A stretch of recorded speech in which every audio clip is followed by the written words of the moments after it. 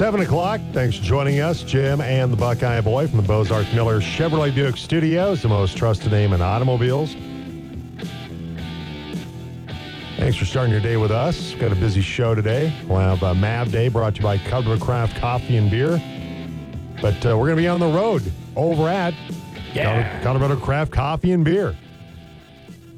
We'll be over there for MAV Day, 9 o'clock this morning. We'll talk with CMU Women's Wrestling, either Travis Mercado, who might be involved in some meetings, getting ready for the national tournament. Marissa Gallegos, the assistant coach, might be stopping by. So it'll be one of the two. He's going to be wrestling with bureaucracy. That's what he's doing. That's right. Wrestling that old red tape. Trying to put it in a half Nelson to the mat. And get ready for the nationals. But we'll talk with either Travis or Marissa. And also we'll have Troy Moyer from the CMU men's lacrosse team picked to win the RMAC this season. Off to a really good start already with a couple of victories. And then Mercedes Bote with her softball team on an 8-game winning streak, but they take on the top team in the RMAC, Colorado Christian, coming up this weekend. So we'll talk with her over at Colorado Craft Coffee and Beer House. It's 1144 North 12th Street in Glenwood. Across from CMU will be over there.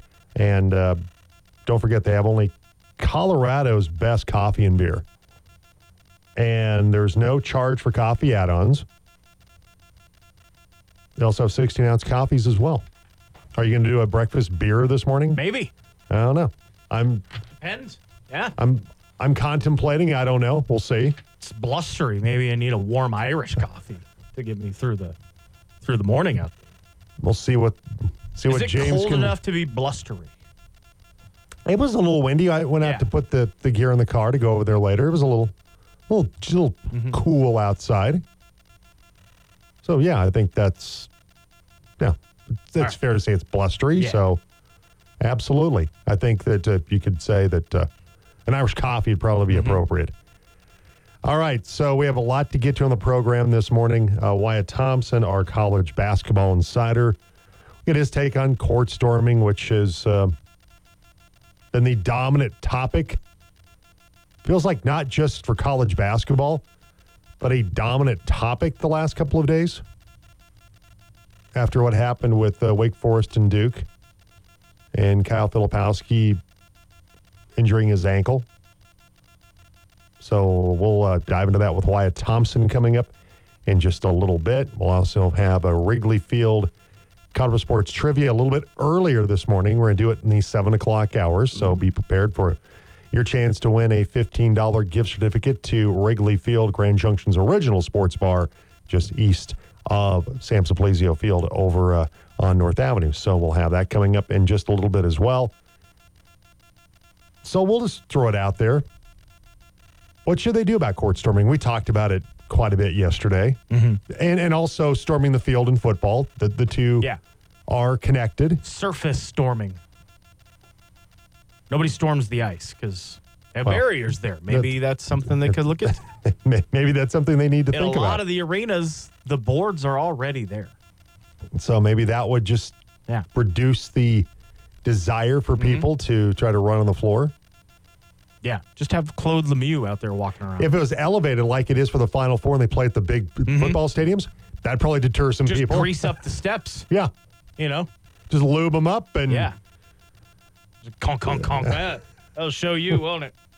Sounds like some kind of medieval, like castle storming kind of thing. These put a moat around it. Around the put some alligators, some sharks. Football stadium. There's plenty of room. Put some sharks with some lasers, some freaking lasers on them. I don't know. Because if I got to go 20 or 30 feet just to storm the court, we're gonna go. I'm done. Nah, I don't need any of that. Too much work, too much effort. Not if gonna I'm do right that. there, then I'm right here. Might as well.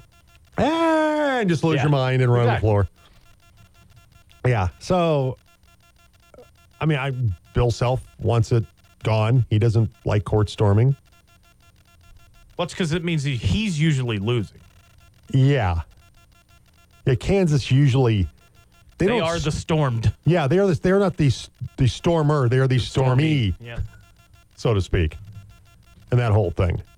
Yeah, not too often does Kansas beat somebody. They just lose their mind and Last time the Jayhawks stormed the floor, I think, was 96. Which speaks to how good Kansas has been. They don't need to do that.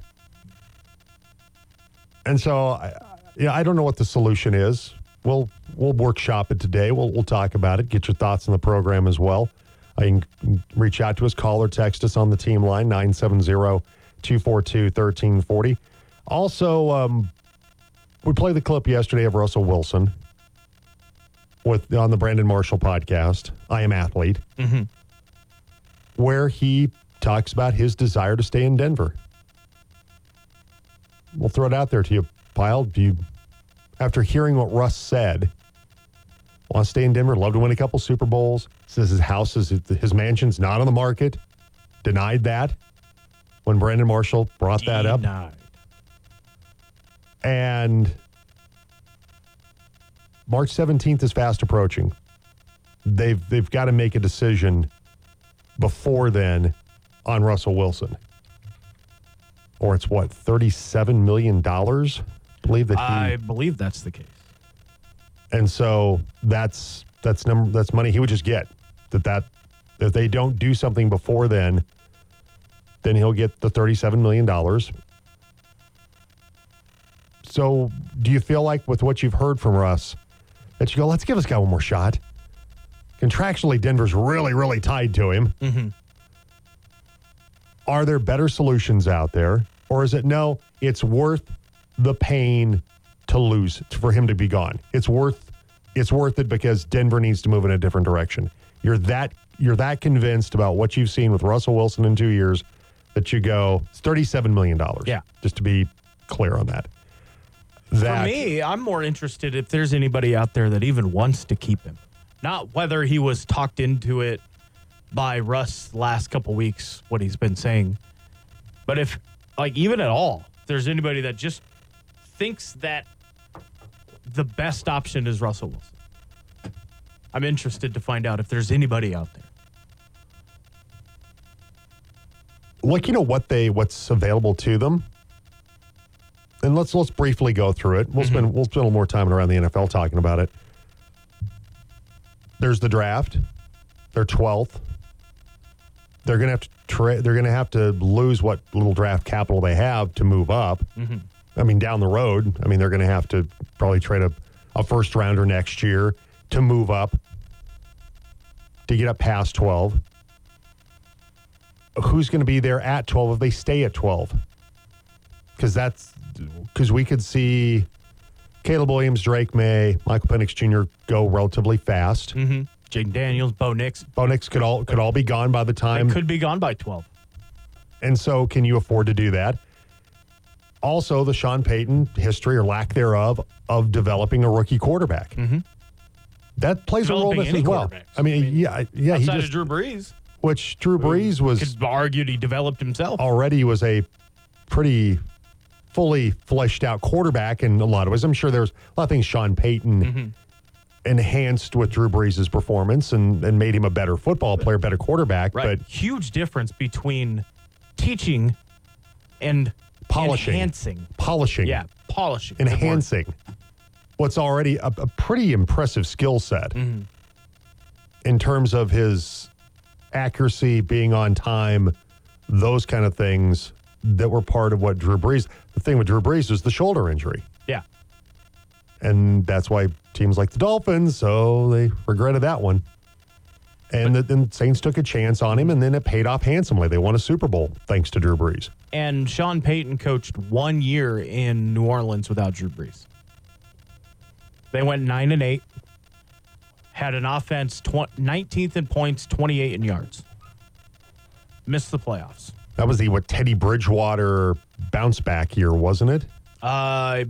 Possibly. Or was that when Brees? That was when Brees was still there. That's right. Brees got hurt. Brees got hurt, and Bridgewater bounced back, got himself like the job 5 or 6 games, and played well.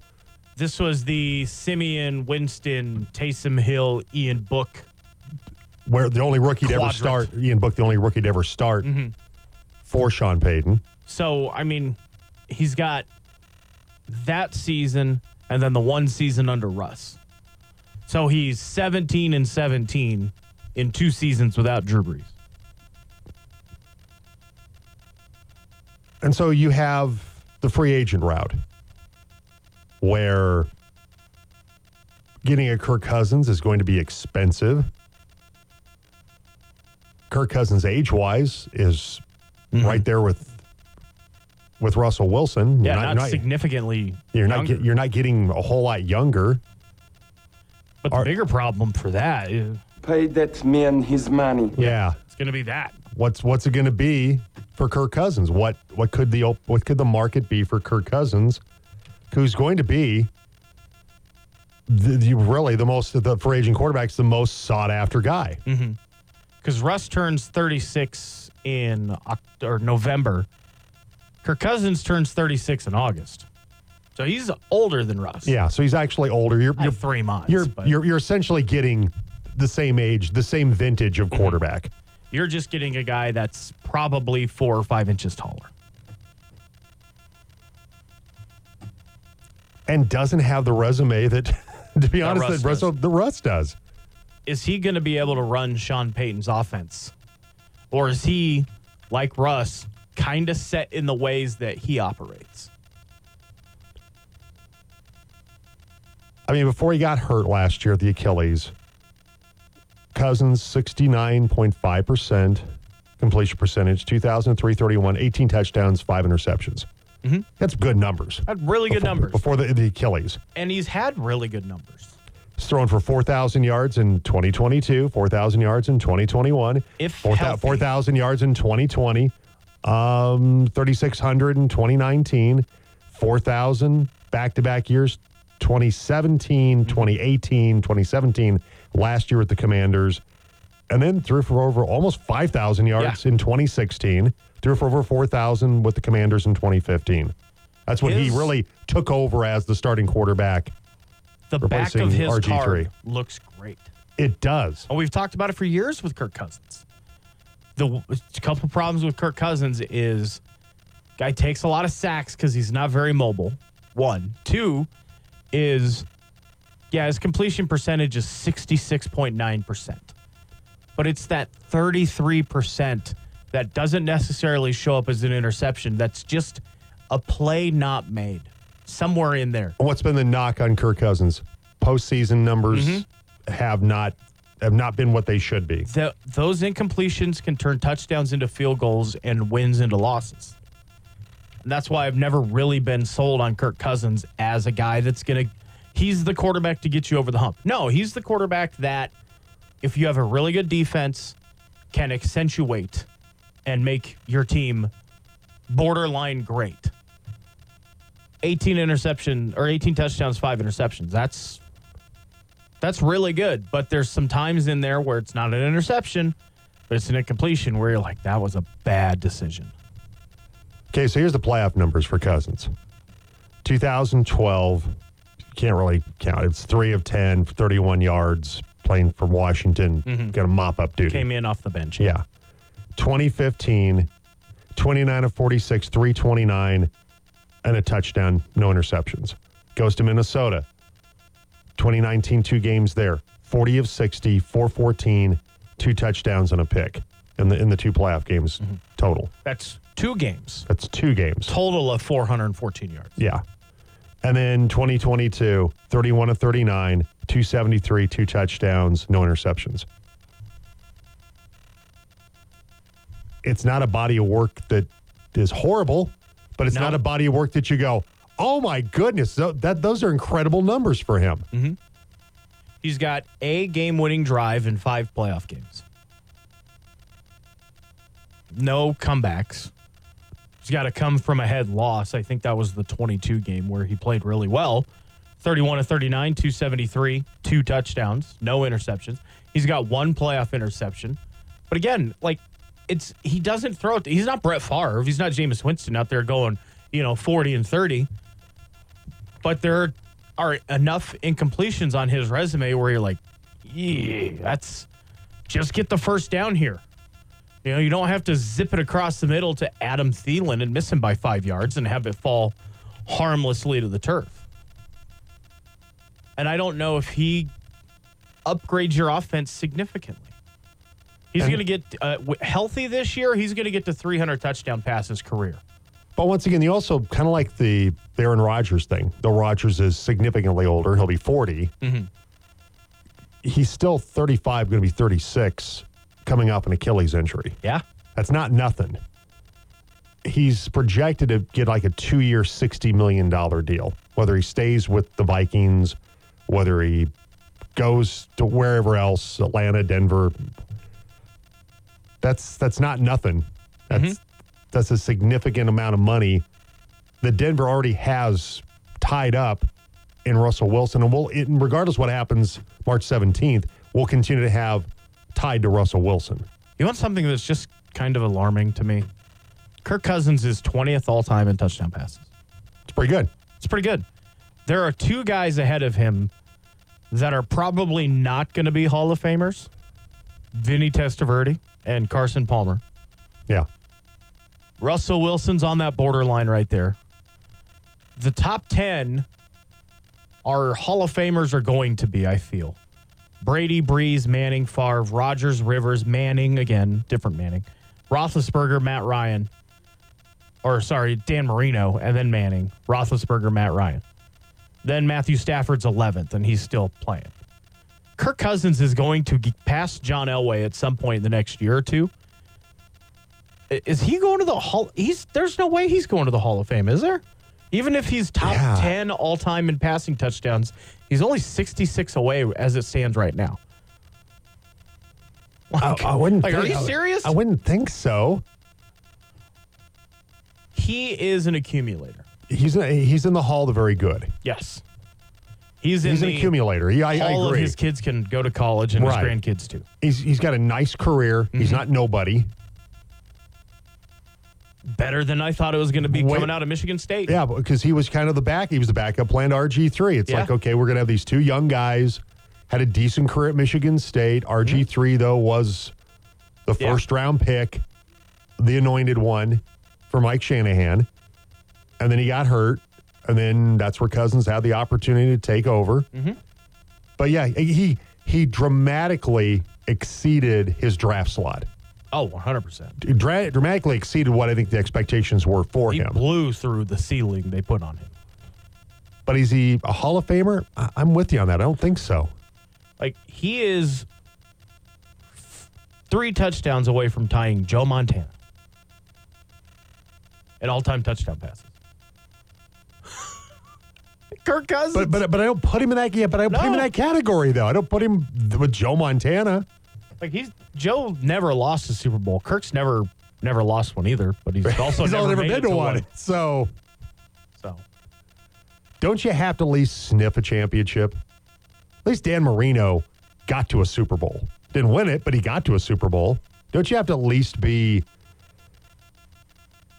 have a chance to play for it?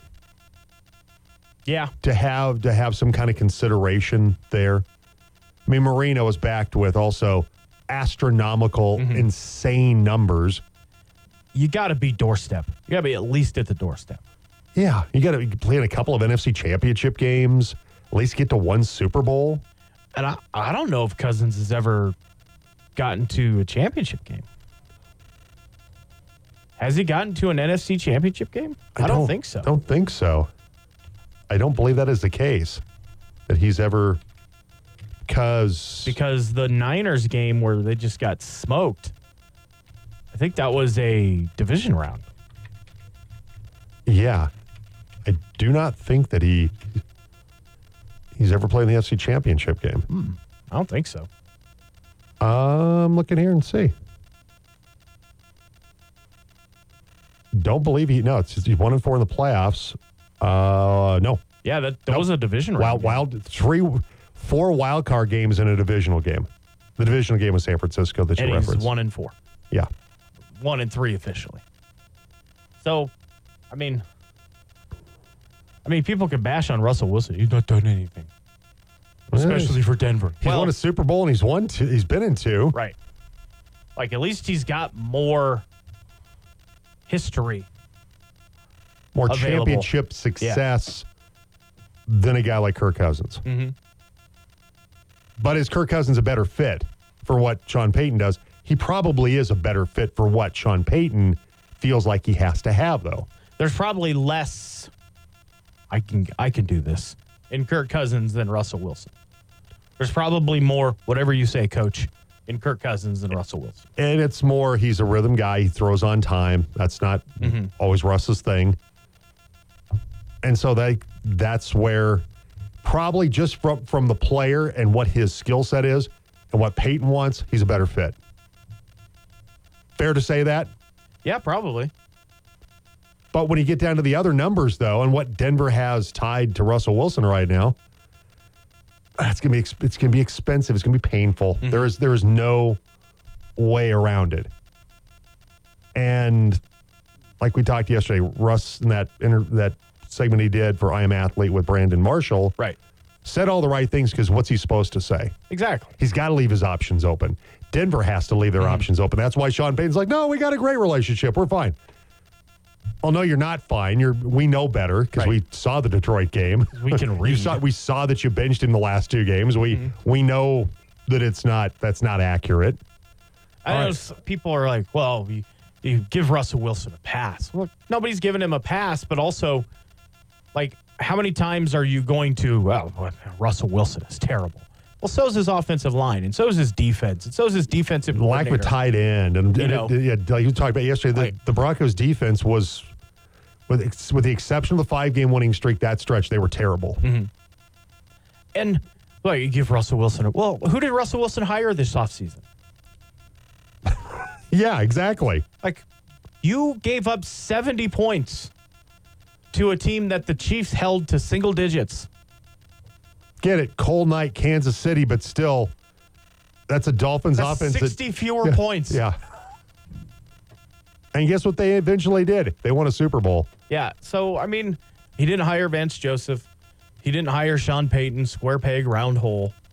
Like, he didn't draft any of the guys on this team.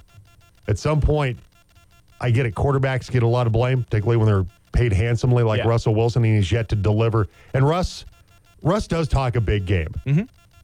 And he has yet to deliver in Denver. Let's be fair about that. Yes. Russ is underwhelmed. The rest of the team sucks too. So let's not act like, once again, we've talked about this, let's not act like Russell Wilson's entirely the problem here. This is the same thing of, Paxton Lynch is just ruining this franchise. Well, what about the guy that drafted all of these terrible players? Yeah. Nobody could say one negative word about that guy. Now, finally, years later, it's like, we were put in a bad spot by those drafts. Who did those? I think it was Brian Sanders. I mean, so there's a little bit of that floating around, too. It's like you got to... like we talked about Elway. Elway deserves praise for what he did. He also deserves fair criticism for having some bad drafts and making some... He got on the plane for Peyton Manning. Yeah.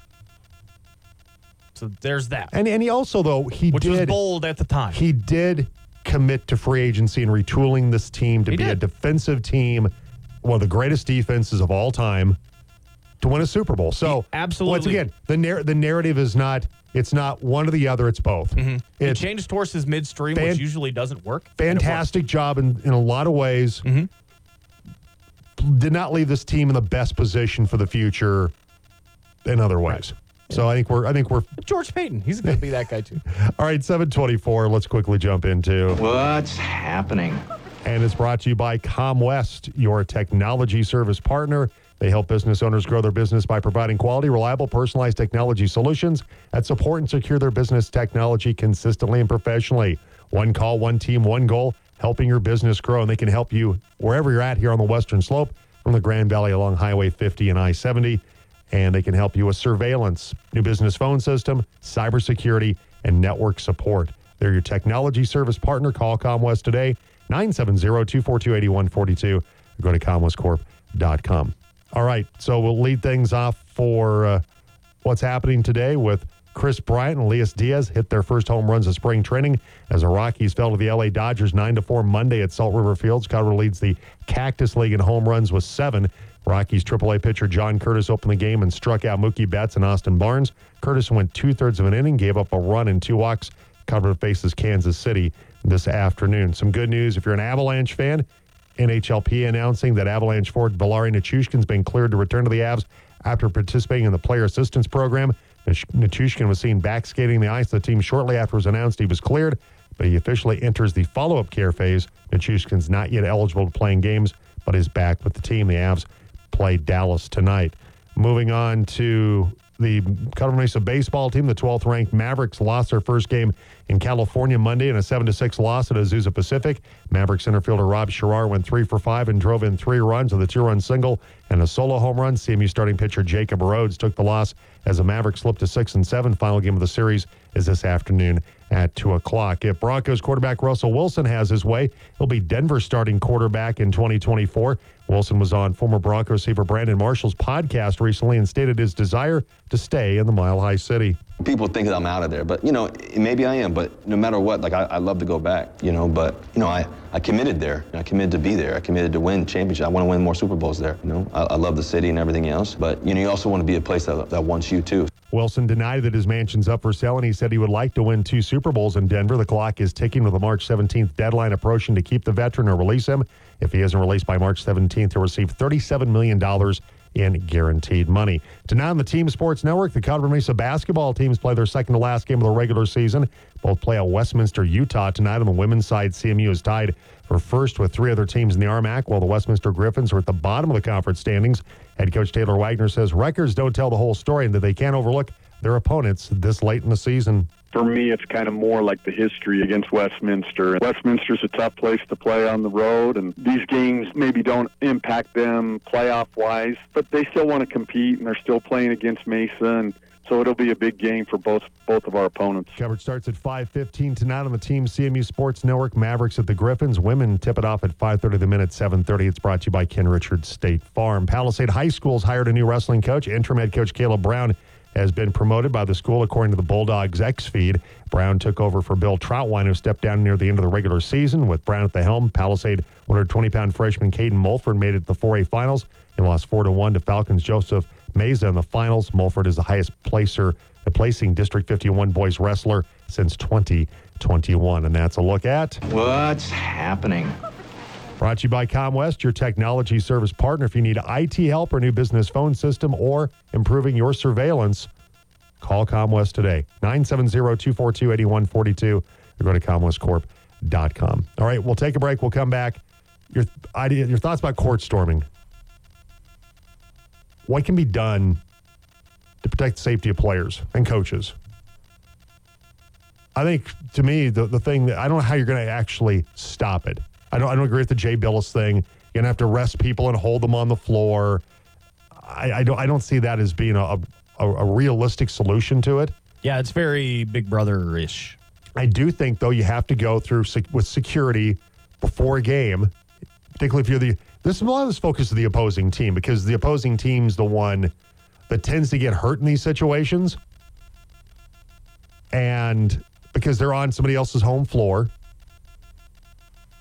where you set up a protocol of, if for some reason you lose the game and people start to storm the floor, we're going to have you meet here, we're going to have security here, and we're going to get you off the floor. Something I was catching a lot of yesterday is, well, look at all the Duke players except for Filipowski. It's like, they're used to this. They hustled to the blah, blah, blah. It's like, well, I get what everybody's saying, but also, like, it should not be on the kids, the teenagers in some cases, who just lost to now be like, all right, we got to get off the floor or else, That's why you have security. I do agree with you.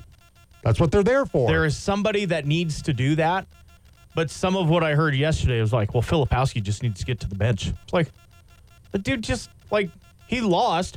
It's nowhere in his mind right now that, man, I'm going to get trampled by a bunch of nerdy Wake Forest kids. It's nowhere in his mind. And then for him to be like, well, that's really on you, kid, which I was a little bit of yesterday, so I'll admit my mistake there. It's like, you got to kind of know, but you also shouldn't be required and expected to know. But that's why security before the game meets with the head coach, the coaching staff, maybe the players briefly. If this should happen, we'd like you to come directly back to the bench. We're going to meet here, or we're going to take you out the tunnel. We're going to get you off the floor. Yeah. And you remind, and your coaching staff has to remind the players that game ends, get over here. get over here. And that, I get the emotion of the moment. That's not always easy to think about those things. But it's something that probably, that's going to be your best approach on this. Because I don't know how else you're going to stop hundreds of people from running onto the floor. Because I don't think fines are going to do it. I don't think arresting them, detaining them is going to accomplish anything. I think for me, like, maybe this is also on the home team as well. Not necessarily the team. They hold a responsibility. I agree. But game ops maybe too. Yeah. Be like, 5 minutes left. Please, fans, remember at the conclusion of the game to stay off the court. Anything you can do to give them an extra 5 or 10 seconds to get towards their bench. Creates a moment of hesitation on the fans. Okay, should I go out there? Just to at least throw, because there's those announcements all the time. And we hear them at high school games. Sure. Yes, it reminds you. Don't be a jerk. Sportsmanship type stuff. That's easy as pie instead of just, playing some in a timeout. Just 10 seconds. Fans, please remember to stay off the court at the conclusion of the game until players have safely left the surface. And that coupled with security being there to escort the team off the floor would help to alleviate some of this. Yeah, you don't need to go Jack Buck. Go crazy, folks. Well, hold on. No, whoa. Some kid with a TikTok following is going to go out there and blow up a player.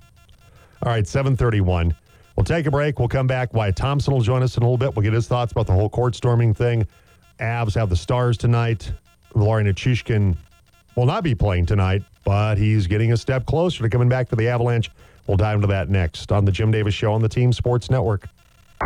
They need a wake-up call. Call or text the Jim Davis Show on the Chick-fil-A team line, 970-242-1340. Welcome back. Jim along with the Buckeye Boy. About the only song I could really ever play on the guitar, any bit of a song, was this. Yeah, I know Guitar Center employees probably hate this song. This is a great song, though. It is. This is a phenomenal song, front to back. Deep Purple's awesome, too, by the way. Do you remember what was it that burned down? That the reference it was a hotel was or the hotel, casino in like Switzerland or France or something? like Montreux or someplace. Yeah, Montreux, Switzerland. Yeah. And they did a live show there in the 90s. Yeah. That's where one of the big live recordings of that song comes. And then just the bizarre story about Christopher Cross being the guitarist for one night. Yeah. For Deep Purple when they were in like San Antonio, Texas. Mm-hmm. Because Richie Blackmore got sick. And it was like early on in their career. It was like first tour of America. And Christopher Cross, that guy, that Christopher Cross, Sailing, Arthur's Theme, was also a heck of a guitarist. And he knew their music. And so they were looking for somebody local, like, hey, this Christopher Cross guy could probably stand in tonight. And he went and played with them. And so there's the Christopher Cross Deep Purple combination. I love the rock combinations sometimes where you're like, that guy? Really? Yeah, that guy? Like Bryan Adams wrote War Machine for Kiss. Yeah, which... with Kiss, but he wrote a majority of that song. Yeah, he wrote a lot of songs. Bryan Adams. Before he really took off, he wrote a lot of music. You're like, really? That guy, really? Bryan Adams? That just doesn't... Cuts like a knife, Bryan Adams? Kind of jam. Yeah. I mean, Cuts Like a Knife sounds like to be a Kiss song, but it's not really a Kiss song. Or wouldn't be a song that Kiss would do, probably. No, it would have a way different connotation to it. Yes. It would mean something completely different. Oh, yes, it would. It'd be a little bit more Randy of a song. Knowing Kiss, yes, that would be the case. All right, so the Avalanche take on the Dallas Stars tonight. And some good news for Colorado, though he won't play tonight. Valery Nichushkin back with the Avalanche. As we mentioned in What's Happening, that Nichushkin is now through the NFLPA's Player Assistance Program. He's still going through kind of the care part of it, if you will, as he transitions back. But he has not played for the team since January 10th when they played against Vegas at Ball Arena. Did not play January 13th in Toronto. And then there was the announcement he was going to the NHLPA Player Assistance Program 2 days later when they got to Montreal. So he was on the ice yesterday, at the Avalanche's practice facility at Family Sports Center. And Cale Makar telling the Denver Post, obviously went through what he needed to, and we all support him. For him to be back, it's awesome to see him around. Hopefully he can get back in shape and figure it out. He has to take the time that he needs. We all respect him, and he's a big part of us. And when he got shut down and went to the player assistance program, one of the hottest goal scorers in the league. Mm-hmm. That he had 21 goals and 35 points in 29 games before he stepped away from the team. When he's in the lineup, they're 65, 19, and 9. Yeah, it's a huge, huge benefit to have him in the lineup. He's still third on the team in goals scored, and he hasn't played in almost 2 months. That tells you how much offense he brings to the table. And I loved the fact that it must have been during a closed session when he got on the ice yesterday, because it was like Bigfoot or the Loch Ness Monster. It was like, Valeri Nichushkin has been spotted on the ice. He's either on or not. He's either there or he's not. Yeah, like he's a massive mountain of a man, and he's either there or not. It's like there's reports that he's been spotted. The hump was coming out of the ice. It's like, well, no, he's there.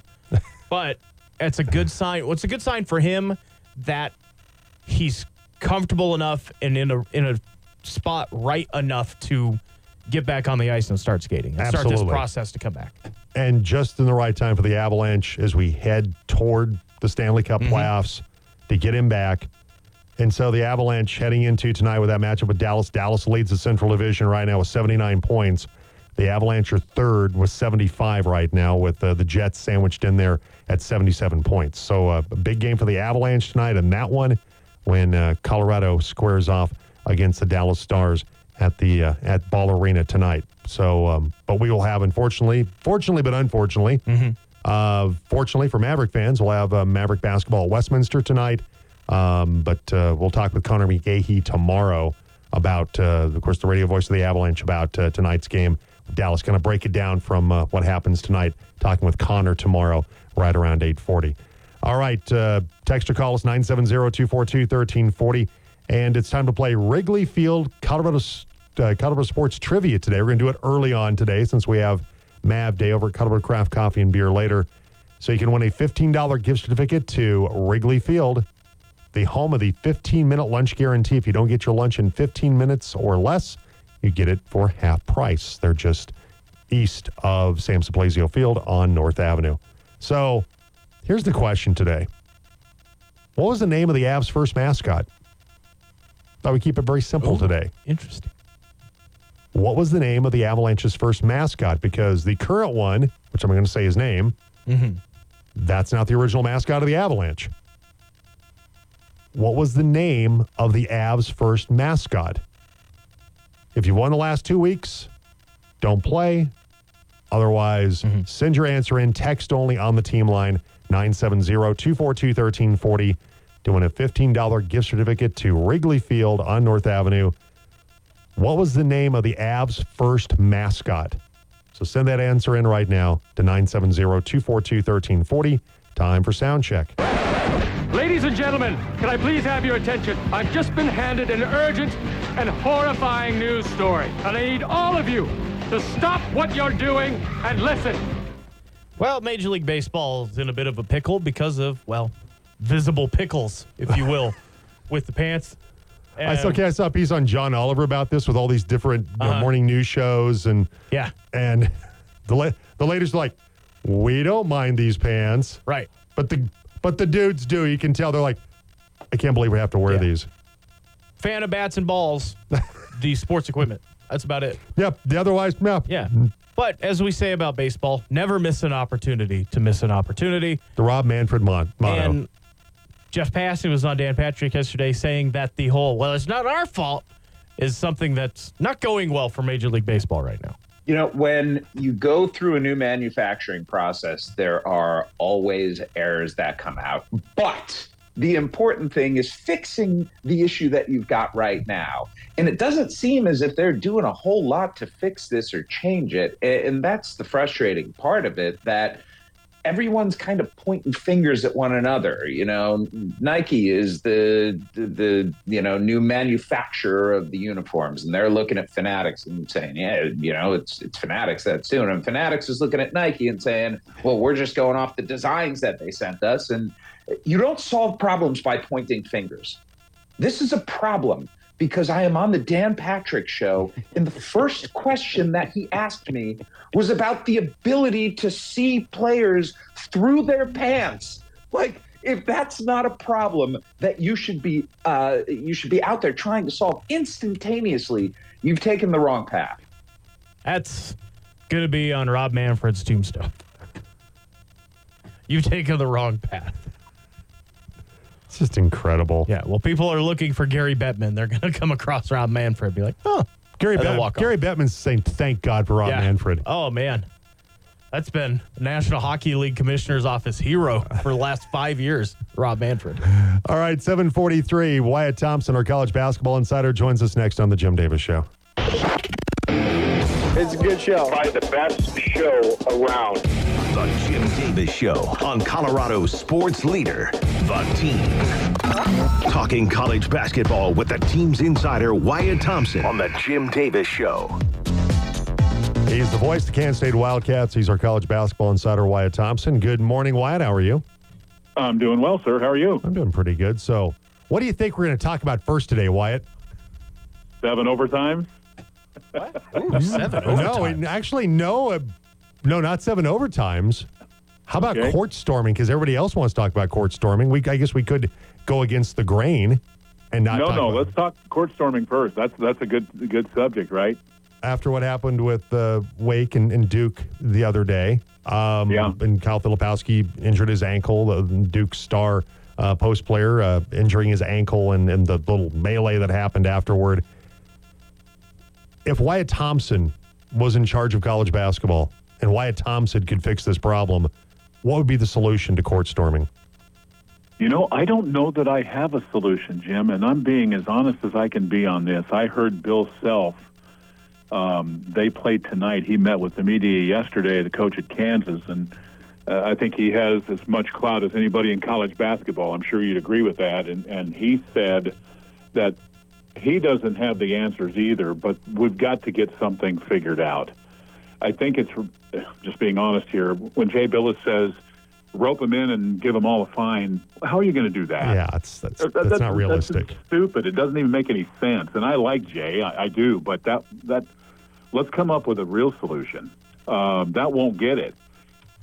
The problem is, and I've worked in the athletic department at K-State now for, this is my 22nd year. We've had court stormings here, and if I'm being honest, most of them have come in the few times we've beaten Kansas in this building. It was about to happen the other night, and our coaches kind of put palms up and said, no, please don't do this, and the kids stopped. Maybe that's the way you do it. I don't know, but it is a very difficult thing because these event staff people are trained. Some people think they're not, but they are, and they do the best that they can. But when you have 30 event management staff around the bottom part of the floor trying to stop, a couple of thousand people or more coming onto the floor, I'm sorry, sir, I just don't have a real good answer for you on how to change that. Do you just do you put up a retaining thing where you can't get over it? I just don't think that's the answer either. Remember back was in the 40s and 50s, they had like the chicken wire around the basketball court. Do what you do to European hooligans. Just put them behind a glass wall. We're not suggesting that. I think ours is a fairly simple suggestion, is kind of bipartisan here with Buckeye and myself, where I suggest security meets with the opposing team before the game. Hey, look, if this does happen, here's how we're going to do this. You'll come back to the bench. We will escort you to the tunnel. We'll make sure we have enough security people to get you out of here. But we want to remind everybody, please come back to the bench. The moment the game ends, if it happens that you end up losing the game. And then you make the suggestion, Buckeye, of have the PA announcer or game ops put it on the scoreboard if you have to. Be like, starting 5 minutes left at a stoppage. Reminder, fans, please stay off the court until all players and officials have left. At least put that little, if you give the other team 5-10 seconds to at least get back to their bench, I think that's going to be enough to kind of stop the running into of visiting players. I agree with all of what you're saying. But I say this a lot in interviews like this, we're trying for perfection in an imperfect world. And let's be honest, Filipowski was in the middle of the floor, wasn't he? He was. Yeah, and it didn't look to me like he was really trying that hard to get off. And I'm not blaming the kid at all. As a matter of fact, he's probably, most people are going to look at him as the victim in this, and I get it. But it isn't quite as simple as that. As a matter of fact, when you guys were talking there, it reminded me, as I said, K-State has stormed the court a few times when they beat their state rival because they're one of the best 5 teams in college basketball most of the time, and it's thrilling when you do it. And that's why I brought up Bill Self a moment ago because, hey, think about it. When they're on the road, they get more court stormings than anybody. Absolutely. For the most part, I mean, they don't this side of Duke or Kentucky or whoever. Right. And the idea is to keep those guys safe, and you're right. And I do recall, I say that to say this, I do recall not that many years ago where Coach Self was bumped by a fan inadvertently, but he was bumped, and he was mad about it, and he should have been. And I think K-State looked at their policies, tried to improve on it, and I think they do as good a job as most, maybe not everybody, but all of these athletic departments try because, there's fines and nobody wants to be fined. I'm just trying to convey that there are a lot of things that go into this, and there's no real easy answer in my personal opinion. I just don't think arresting people on the floor, all that's a ludicrous, ridiculous notion. Yeah. You're going to be able to do that, and that's going to deter anybody going forward. I just and the fines like they have in the SEC, which could be up to $500,000 on the final one. Yeah, I don't know if any of those things are really going to serve as in the SEC. I mean, I'd have to look at the numbers. We talked about it yesterday. I don't know how many court stormings happen in the SEC because of that particular provision, if you will, being in the SEC. But something has to change, and you have to find a way for fans to still celebrate and enjoy the thrill of knocking off a rival, but also without the potential of injuring those on the floor. I mean, there has to be some kind of common sense solution, which, it happened. It doesn't happen that often, but it happens often enough, I guess, Wyatt, for us to have this conversation. Well, and if we're being honest, too, I mean, it isn't called court storming, but we see people rush the field in football, too. But it's different, isn't it? Because in football, they have a little bit more protection. Generally speaking, if they get bumped, they'll hit back. Exactly. I'm not trying to be funny in any way on that, even though it sounds like it. It's just a different situation, and I wish there were an easy way to do it. I think, too, that I remember one year our event management people were trying to, those people surrounding the floor with a rope, trying to hold people out. But again, I'm just going to say this. When those kids want to get on the floor, they're going to find a way to do it. They whether it's at Kansas State or Colorado State or UCLA or whatever it might be, they're going to get there if they want to get there. I don't know how you stop it. I don't. Wyatt Thompson, voice of Kansas State Wildcats, our college basketball insider with us. You referenced 7 overtimes. So lead us into that, Wyatt. Well, K-State played a 7th overtime game this season last night. That's an NCAA record, and they've won all of them. Now, that's the good news. The downside was they were up 48-26 at half against West Virginia, and West Virginia outscored them by 22 in the second half and sent it to overtime, and somehow K-State won 94-90. I didn't think about the court storming when I answered the phone this morning, but it's certainly the bigger topic in college basketball. But it is remarkable. Not only is Tang in his 2 years here 7-0 this year in overtime, but he's 12-0 in 2 years. I've never seen anything like that, frankly. That's incredible. It is incredible. Yeah, well, I mean, even to play 7 overtime games, whether you win them all or not, is a whole different animal, right? 7 overtime games. Let's put that into perspective. They're 17-11. I mean, yeah, to have. He's even joked. Joked, Jim, that no, I don't get paid overtime for overtime games. No, I don't. Yeah, there's not an extra, extra bonus check or anything for playing an overtime game. Yeah, if you're but Coach for the Tank. record, the radio guy didn't get any more either. By the way. Yeah, that never happens. You never. By the way, you worked overtime. You get you get an extra little shekel. Yeah, let's slide another couple hundred, right? Exactly. Tyler Perry was obviously great in that game for Kansas State. 29 points to lead the Wildcats to the victory. Now, as far as the AP Top 25, Houston gets their turn, Wyatt, at the top of the rankings after they beat Baylor, the only matchup of ranked teams in the Big 12 this last weekend. I watched some of that game. First half, Houston was just killing them. And then here comes Baylor in the second half to make it a close game, a little bit more of a heart palpitation game for Kelvin Sampson and the Cougars. And the league is so unique that way because Baylor loses that game at home to a terrific team, and then they go to TCU last night and pretty much dominate a good TCU team pretty much from start to finish. It's just an amazing thing. Houston is so rock solid, and we've talked about them before, but a special defensive team. Some of their numbers on the defensive end are just crazy good, and I think they have what I will describe as the MVP of the Big 12 this year in Jamal Shedd, their point guard. But the league continues to be really, really strong. I mean, you got K-State and Cincinnati. They played this weekend in Cincinnati. Both of them really still have a shot to get to the NCAA tournament, and I do think the league will get 9 in. I think there are some that think, barring upsets, maybe you could get as many as 10 of the 14. I don't think that will happen, but I think you can count on 9. The league's been strong, and I've said this before too. The Mountain West.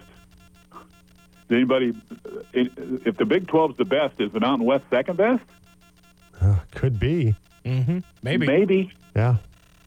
Yeah. I think there's a lot of evidence to maybe back that up, support that notion. Though we did see. There are a lot of good leagues. Don't misunderstand. You know that, but and teams too. I mean, I'm sitting there looking at the top grouping, and Purdue's 25-3.